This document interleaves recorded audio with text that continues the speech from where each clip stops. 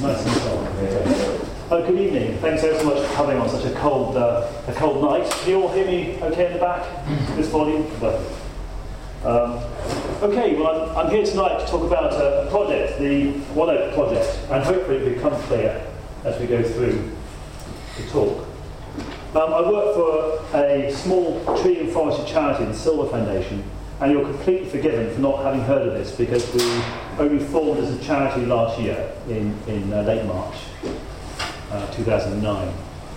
We're based in South Oxfordshire, near the Whitman Clumps. We're a sister charity to Northwold Trust, if you've heard of them. We've got quite a strong local activities, as you'll see tonight, but we also have a national ambition and focus in other areas as well. So we have, just very quickly, a number of different projects, which I'm not going to talk about tonight, but you can see these online. Forestry Horizons is a think tank that we run, very grandly called a think tank. There isn't one in forestry otherwise for Britain.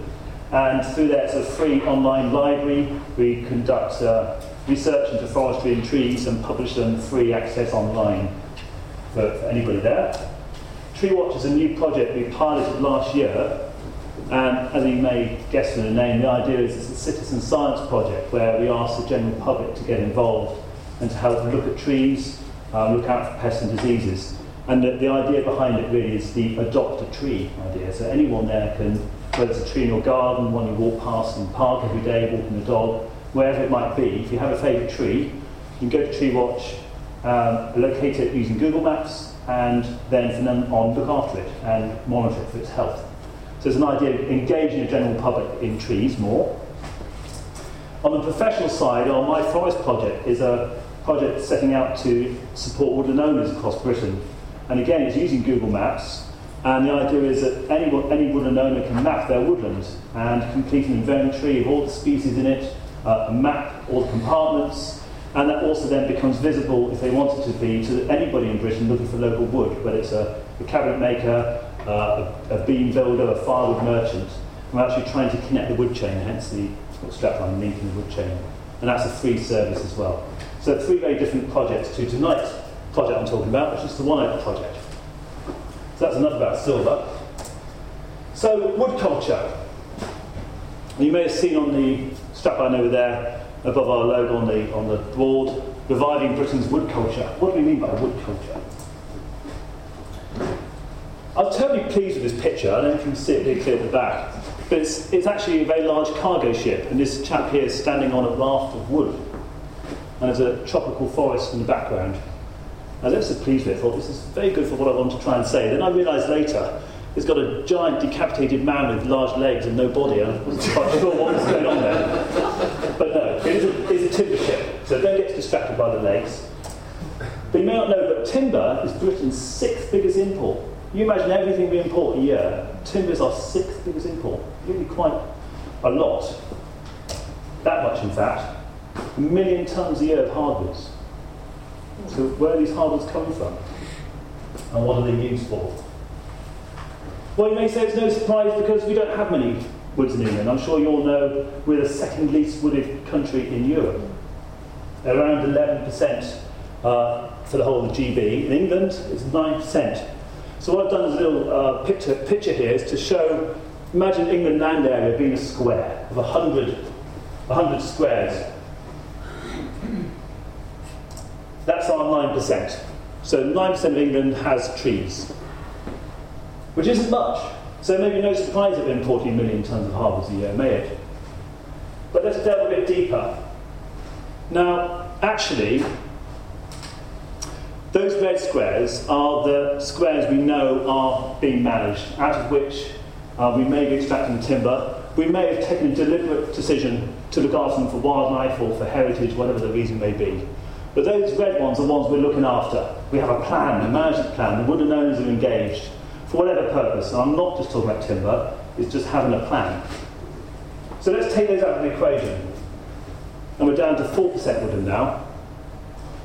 Out of that 4%, half of those are owned by the Forest Commission, hence the little logo there. All that's left then is 2% of woodlands in Britain. So in other words, 2/3 of our woodlands in Britain we don't know anything about. We don't know who owns them, we don't know what species they contain. So any attempt to try and get more local wood, which let's face it would be good because we'll have low wood miles, low carbon impact. We know that well-managed woodlands are actually best for biodiversity. And I'm not saying that as a forester. The Wildlife Link, which is RSPB, Butterfly Conservation, Bat Conservation, and another, how many do I do? 9 or 10 organisations, I think it's 13 altogether, say that management of woodlands is really important. And without that management, wildlife will decline in our woodlands. So it's not just about timber, it's about actually trying to bring woodlands into condition. So why are these woodlands being managed? Well, this is a beautiful woodland, and the sort of woodland that the public will say, yes, we love trees, we should never do anything in here, we can't terribly have a tractor or a chainsaw or any management in here, surely. It's been like this forever. But it hasn't. And it's complicated to explain why to the public it hasn't, because it just looks natural and beautiful. But the fact that beech may be perhaps a non-native introduced species, or the fact that there are lots of very large trees in that lovely picture, someone's been in there, a forest has been in there and done some management. But all you see when you talk to or read the media and listen to the radio and the television, obviously are the beautiful things, the butterflies, the access these days with mountain bike trails and boardwalks to sterilise the public's engagement with trees so they don't get muddy feet, and lots of heavily waylaid routes through the woodlands as well. So the message to the public is about, this is beautiful and natural, and there's no mention of wood, it's all about biodiversity, landscape conservation, and so on. Now, this isn't a mistake, this is a lamb, okay? Just to remind me, lamb. Gabriel, why are you talking about lamb? Well, to me, this is a little bit like lamb, farming. We love cuddly lambs in spring, don't we? You know what's coming, don't you? We also love our Sunday roast. Unless you're vegetarian, I apologise. We love both, don't we? Well, is it the same in forestry? We love and we worship beautiful trees like this. A tree. From trees we get wood. But if I was to say to you, I'm going to cut this tree down now, you'd go, wouldn't you? Even, however much we love it, to see a beautiful tree being cut down, it's quite difficult. It is like our lamb. If you were to go and butcher the lamb or see it being butchered, you don't see these things on TV, do you? So, to get the wood, we need to fell the tree. Simple equation. And what do we get from this? Well, it's not to say to people, well, how much wood is in your life? Have you got kitchen cupboards at home that are made of wood? Oh, yes, I have. Have you got a wooden shed? Yeah, and I've got a wooden fence in my garden. Well, where do you think that wood came from? Oh, I know. Oh, it's a tree. Yes, but where is that tree growing? Oh, I don't know. Well, would it surprise you to say that if it's a softwood, it probably came from Poland or Latvia? It was normally sent to Italy to be air dried first, because that's where they do the air drying. If it's hardwood, if you're lucky, France, probably America, North America. Wouldn't it be good if we grew some locally? Wouldn't it be good if maybe that tree down the road, when it was ready to be felled and was in a well-managed woodland, wouldn't that be good if that came from just over there? It's not an easy story. And this is why, in my view, the environmental NGOs, they go for the lowest hanging fruit. And it's obviously easy to talk about tree planting. It's a very embracing thing, and we need more trees. It's a no-brainer. And it's an easy thing to get your members, the public, the media excited about planting trees. And the government now are talking about 1 million new street trees over the next 4 years. Wonderful. Don't get me wrong. Absolutely wonderful. But we don't have this, do we?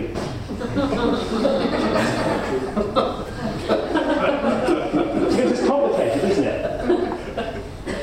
And there's no environmental NGO out there with this message until, I think, we've arrived. And this is what we're about. And actually, no, not in these terms, but to try and talk about sustainable forestry. Now, sustainable forestry is a technical term. Sustainable forest management is a defined term in the United Nations. And the word sustainable is rather overused, but it does say what forestry does. It is one of the most sustainable things we can do with our land. And this is just a few. Obviously, it can help protect us from climate change. It produces the air we breathe. It can help prevent erosion, help prevent flooding. It can provide heat and energy. And lots of exciting technological breakthroughs now in wood chip and bioenergy. It can improve our health and well-being. Lots of evidence to show that it reduces stress and the healing properties of walking in a woodland. Obviously, a fantastic home for wildlife, provides our air and water, and timber. Now, they're kind of very simple categories. But sustainable forestry, to explain that to someone when you say, I'm going to fell this tree, it's not an instant thing. It's not an easy thing to say, oh, yes, go and plant a tree. To get that notion. So we thought, well, how can we get this across? So we came up with the idea of just following the life of one single tree in great detail, just to get people to think about where that tree's come from and how it was looked after, how and why it was felled, and then what happened to it afterwards. So that's what I'm here to do tonight, is to tell you where we've got to so far in our story. And the oak we call One Oak because it's following the life of one oak tree.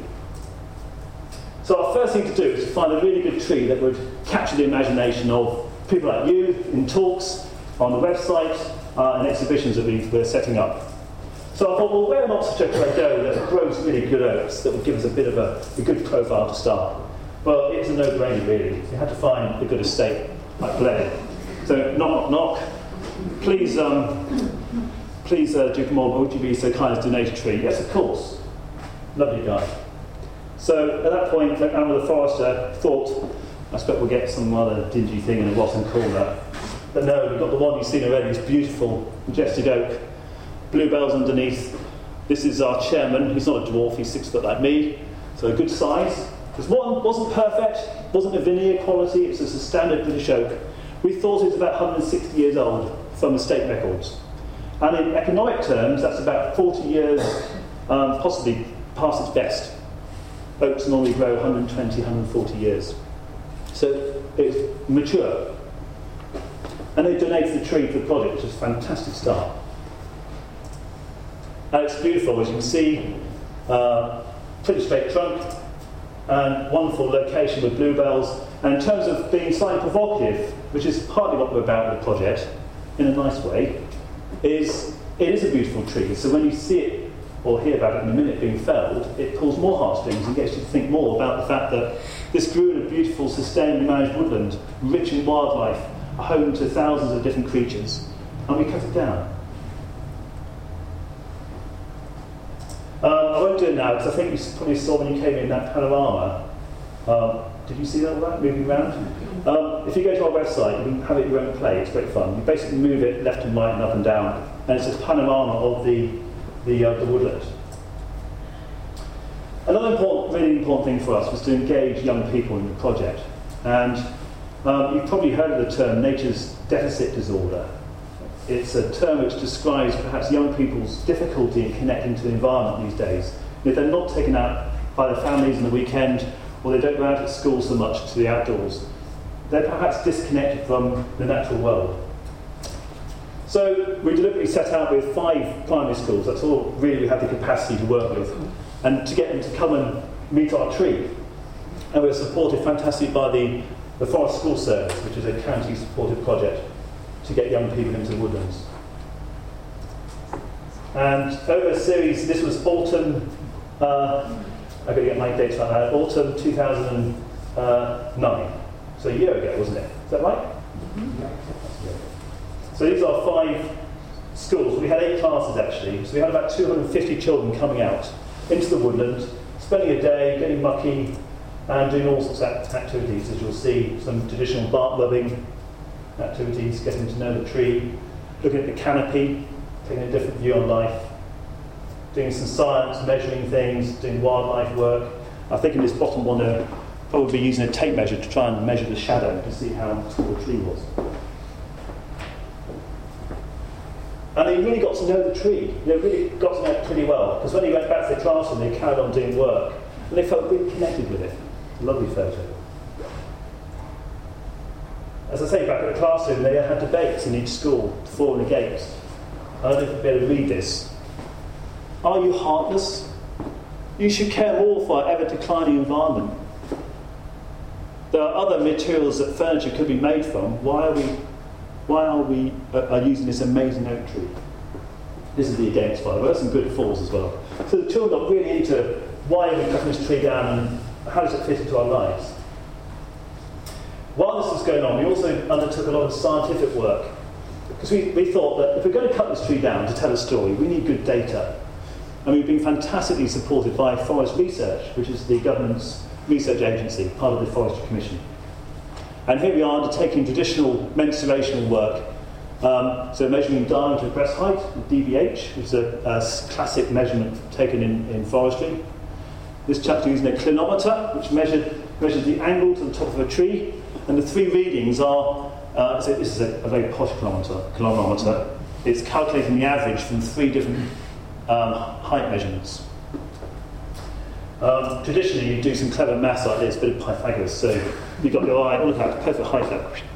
So you measure your height, a triangle to the base of the tree and a triangle to the top of the tree, add A and B together, and by Pythagoras you can calculate the height of the tree. We also did some other work looking at, this is a camera fitted with a hemispherical lens, it's like a fisheye, and it creates this sort of wonderful image. Now, it's artistic, but it's also scientific. So they use this image in the computer. So if I go up and down a few times, can you see how it's the same thing? You've got the tree coming from the right there, yes? And this calculates how much leaf area. So we can calculate the biomass of the tree. But it is a lovely image too, isn't it? And we also did some, as opposed to the mensuration work, traditional mensuration, got a laser scanner. They use these in road traffic accidents these days to very quickly pinpoint all the bits of debris in a road after a crash. And this piece of kit costs about £60,000. But what they do is they put it about 5 times around a tree, and it spins out a load of data, I think 50 million data points per sample point, or something extraordinary like that. And you piece it all together, and you get an image like this coming together. So it's not a photograph, this is millions of data points. So it's a scan of the woodland, millimetre accurate, every branch and twig on our tree and the trees around it. It's an extraordinary thing. Never been used in a forest before. And zooming in, you get that sort of image of the trunk and the branches. And this is looking down. Now this is going to get you to think now. How can you look down on a tree? Well, because it's got lots of different points coming together, you've got a data point. So you can move your camera around anywhere you want around this tree, and that's looking down on the canopy. And this is a view from afar with all the other trees removed. And if you were to zoom in, all you see is millions of pixels. These are squares. Just want to up and down these again. It's amazing to zoom in and you see that. And zoom out and you see that. Just beautiful image, Joe. It's almost like a painting. And I'll just show you one thing. Let me be clever here. So again, all these videos are on our website. But just to get the idea of the sort of data we have, because it's a 3D set of data, this shows it quite nicely.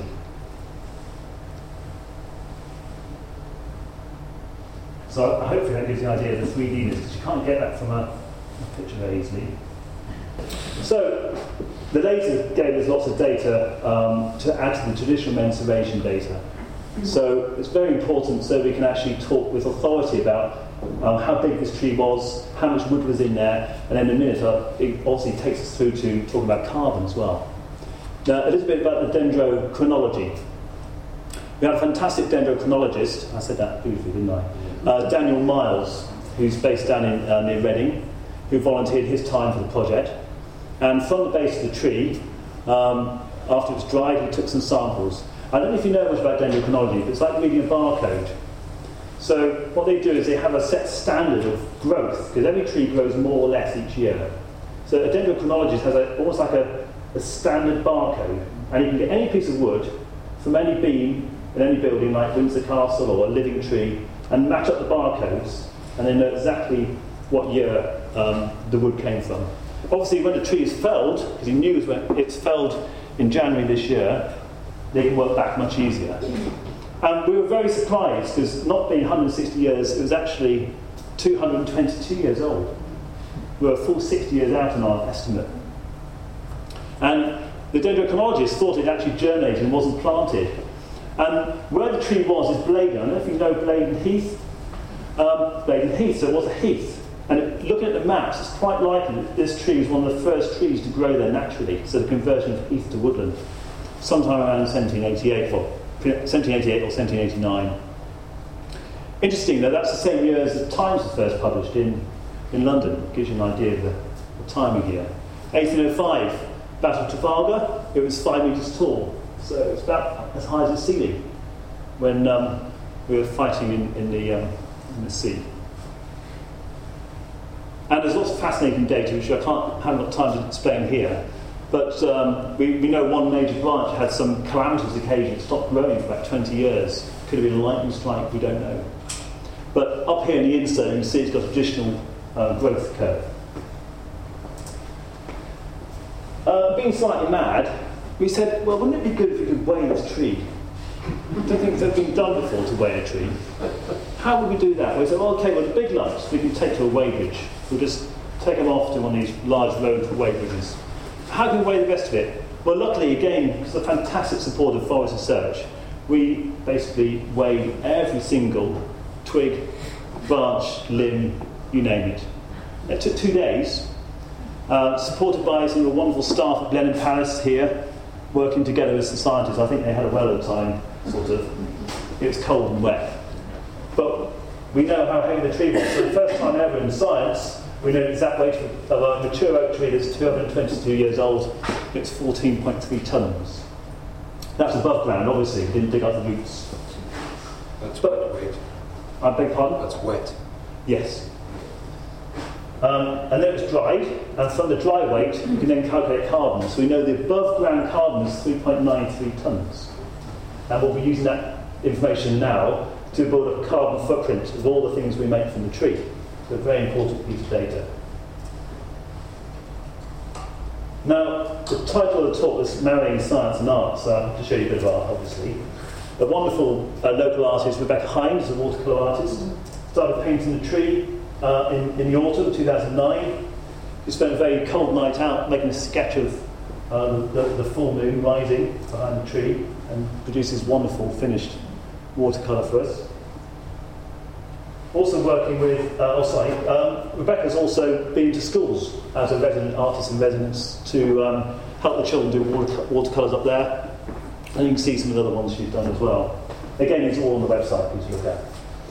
Also worked with Sarah Simblett, who's a botanical artist, also based in Oxford, who undertook this beautiful sketch, so pen and ink drawing of the tree. She's the author behind Botany for the Artist, which is a fantastic book. And it's the beautiful tree that we now use in a lot of our publications, because it captures the spirit of the tree so wonderfully. Now, this isn't quite full of the art, but it does make sense. This is the view from the top looking down. And when you're up in a tree, you notice something that you don't see when you're at the bottom looking up. And that's moss. Moss is always on top of the branches. And look how wonderfully clad the tops of the limbs are. So I set a camera up and persuaded the guy to get us a sample. And he found this moss, which Jacqueline Wilson from Shot Over Wildlife identified as Platygium repens, which is quite an unusual moss. And Sarah then drew this triffid-like explosion of the same sample. She said she had to nurture it to life with little drops of water every day just to keep it fluffy. It hasn't reproduced wonderfully here, but it's a wonderful thing to see in the flesh. We also had a photographer come down in the snow. And you remember it was pretty cold last December, January, and took some wonderful images. This is the sun setting, and the snow on top of the limbs. And I again do some wind here if I can. The photographer put this, he took pictures, he was there about 6 hours. He started it in the afternoon and then took photographs every few minutes. So all these colours are natural, with a bit of flashlight. Beautiful. And again, you can see that online if you're interested in seeing that again. I think this would make a lovely Christmas card. It hasn't quite organised yet, but a lovely image. If you're wondering how he did it, he ran around with a torch on a snow exposure. So, the felling. January this year, January the 20th, It was just at the end of that freezing cold weather we had. And you imagine 250 children coming, another 200 guests, all the future users of the tree who got lined up, the media, all the scientists, the artists, all the people helping us light fires to keep children warm, all that sort of thing. And it was the day before, terrible. Woke up in the morning really early, it's still snowing and the phone didn't stop. Are you sure you're going to do it? Yeah, just come, it'll work. But it was really atmospheric. So there we were on this freezing day at Blenheim. Children came early to set up galleries in the woodlands to show people what they'd been working on. It was really eye-opening actually to see how they were prepared. I mean, some came with wellies and no socks, some had trainers and no socks, some had t-shirts and not much else, despite us writing and saying, please make sure your children are well dressed. It was really cold. We had 7 near hypothermic children. Luckily, we had a fantastic guy helping us, an ex-scout, who had all the beds and fires and tents made up for revitalising cold children. And then there's one of his masterpieces. We had hot chocolate for 450 guests in the middle of the wood in January. It's no mean feat, I tell you, with recycled paper cups. And the children had a chance to say goodbye to the tree. This is on post, it's a genuine photo. They were really quite touched. They knew they were coming to see this tree come down. They were really excited, but quite emotional about it as well, and giving the tree a good hug. And then as we were starting to gather around the tree, we had to make an exclusion zone. So we knew the tree was 23.9 metres tall, so we doubled the height to 48 metres and made everybody stand behind the fence, so we got over the health and safety issue. We've got the media here, sound recorders, filmmakers, radio, TV, and then we started things. We got a tree surgeon to go up and fell one big branch just to get everything going that morning. Normally, if you fell a big tree, you probably wouldn't do that. But it's a nice dramatic thing to do. The guy on the right is Tudor Stone, who's a self-employed contractor as a tree surgeon. And this is Nick Bainbridge, who is one of the foresters at Blenheim, and the chap who felled the tree. Cool as a cucumber, all these people watching, he really was. But by chance, both of them had a son in the right age group in a local school that was involved, just pure chance. It was lovely. We got sort of father and son involved twice over. There's me dressed as Michelin Man in the middle. It had so much clothes on, I really couldn't move. Duke of Marlborough and our chairman, Sir Martin Wood, in a bit of a speech. And you can see the sleep. It's not a blur photograph, it's sleep coming down. I don't mean to see. And then the children started watching. And they were chanting, cut it down, and a big cheer, and then it came down with a mighty wallop. It really was a death. And I haven't really got time to show the whole film tonight, but do have a look online. Because 1 second it's in the beautiful, majestic trees you see in the big crown, and unlike a conifer tree which comes down, it just bounces gently, and it's dead, but it bounces gently, and it's just there. This crumbles, and it's a huge crown, comes over, at that very last second there's a massive implosion. And there's no doubt that tree at that point was then dead. It's very dramatic. And children were crying, others were cheering. But I've had letters, still getting letters from parents saying, my child's been deeply affected by this project. What are you going to do about it? Well, I'm doing lots about it, so I've got a good answer to that. But here's our first product. On the day, a ton of firewood. So, great start. That's the local Trees and Gardens, they call a local firewood merchant. This is just some of the motley crew, a bit after you can see the base, and then the tree. Remember I mentioned earlier it's quite old, it's over mature. We discovered, you can see here, and the rip here, this is rot, just coming into the base. Now this tree could have lived for another 100 years. It was never going to be a 1,000-year-old oak like some in Blenheim, because it's a forest-grown oak. It had grown tall, it was drawn up towards the light, it didn't have many heavy branches, it was a forest-grown tree. It wouldn't have survived that long. Not like those wonderful wood pasture trees which are short and squat, because they've always had lots of light around them. So it's interesting that it was starting to come in, and when the guy felled it, it came quite early. You can see he's very experienced, he knows what he's doing, but there's an almighty crack, just hear it. And it went a little bit early, which is why it was just breaking around the rot. But it's a lovely mixed crew. That's the biologist, the moss expert, dendrochronologist, local forester, county councillor, scientist, the forester from Blenheim, a tree nursery guy, that's me in my Michelin Man suit, some other cabinet makers, the fella, the tree surgeon, and a whole range of other partners. As I said, we had 450 yet. They're just the ones that hung on into the afternoon. So, one more of my wizardry things. How are we doing for time? You sticking with me? No, this goes on for 4 minutes. I think I'll just show a bit of it. We set up a camera in the morning to do a time lapse. It's just worth seeing a bit of it. So, we felled the tree. That means we've got some beautiful local grown oak. So it's sustainable managed woodland. FSC certified, you know about FSC? It's a tick mark on wood in B&Q and whatever. This is more than FSC, this is local, this is better than FSC, this is from English, this is down the road, this is only 10 miles of movement from the tree to the sawmill. A local sawmill deep in wood near Besselsley. This is the proprietor, James Binning, picking the pieces up a couple of weeks after in the sunshine, I might add. And then it's taken to his sawmill. We invited local furniture students from Wycote Wood, which is the Oxford and Cherwell Valley College. We have a furniture school there. They came to watch the sawing because they're now involved in quite a lot of the project. And this is the first length. So out of that main trunk, 3 lengths. And this is the best boards are normally at the bottom. So these are cut either 1.5 or 2-inch boards up to here. These are what are called through and through. And then these are quarter sawn. So imagine what was left of this tree has been a semicircle, but then turn on its side and cut the other way. And that's what gives a beautiful figure. That's where you get the medullary rays in oak, the beautiful markings. So they're there for the top quality fine furniture makers, and we've got quite a few involved in the project. So that's a tree. As I said, that's the first length near the base. And then this was the finished item at sawmill. So 1, 2, 3 lengths, the same as that tree above. So thin boards here, some quite big chunky stuff, 2 or 3 inch cut here, and shorter third length, nice and chunky again. So lots of varied dimensions, different uses.